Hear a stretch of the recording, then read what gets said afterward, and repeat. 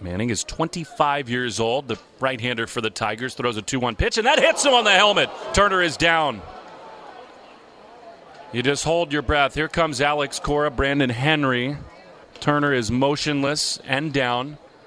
When he fell, it looked like it totally stunned him. In fact, his arms were kind of crossed in an X across his chest, and he is still in a heap out in front of the plate. You do see some leg movement for Turner.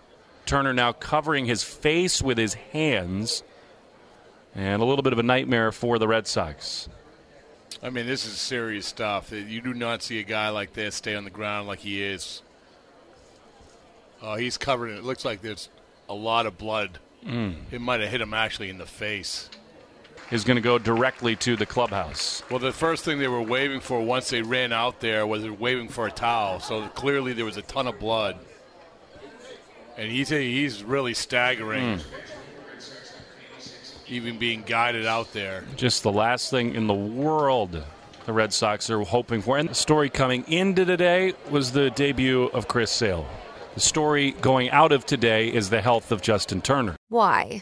If you have T-Mobile 5G home internet, you might be hearing this Why? a lot. Why? Every time your internet slows down during the busiest hours. Why? Because your network gives priority to cell phone users. Why? Good question. Why not switch to Cox Internet with 2 times faster download speeds than T-Mobile 5G home internet during peak hours? Okay. Stop the whys and visit cox.com/5G home for details. T-Mobile prioritizes certain T-Mobile phone users over home internet users during times of congestion.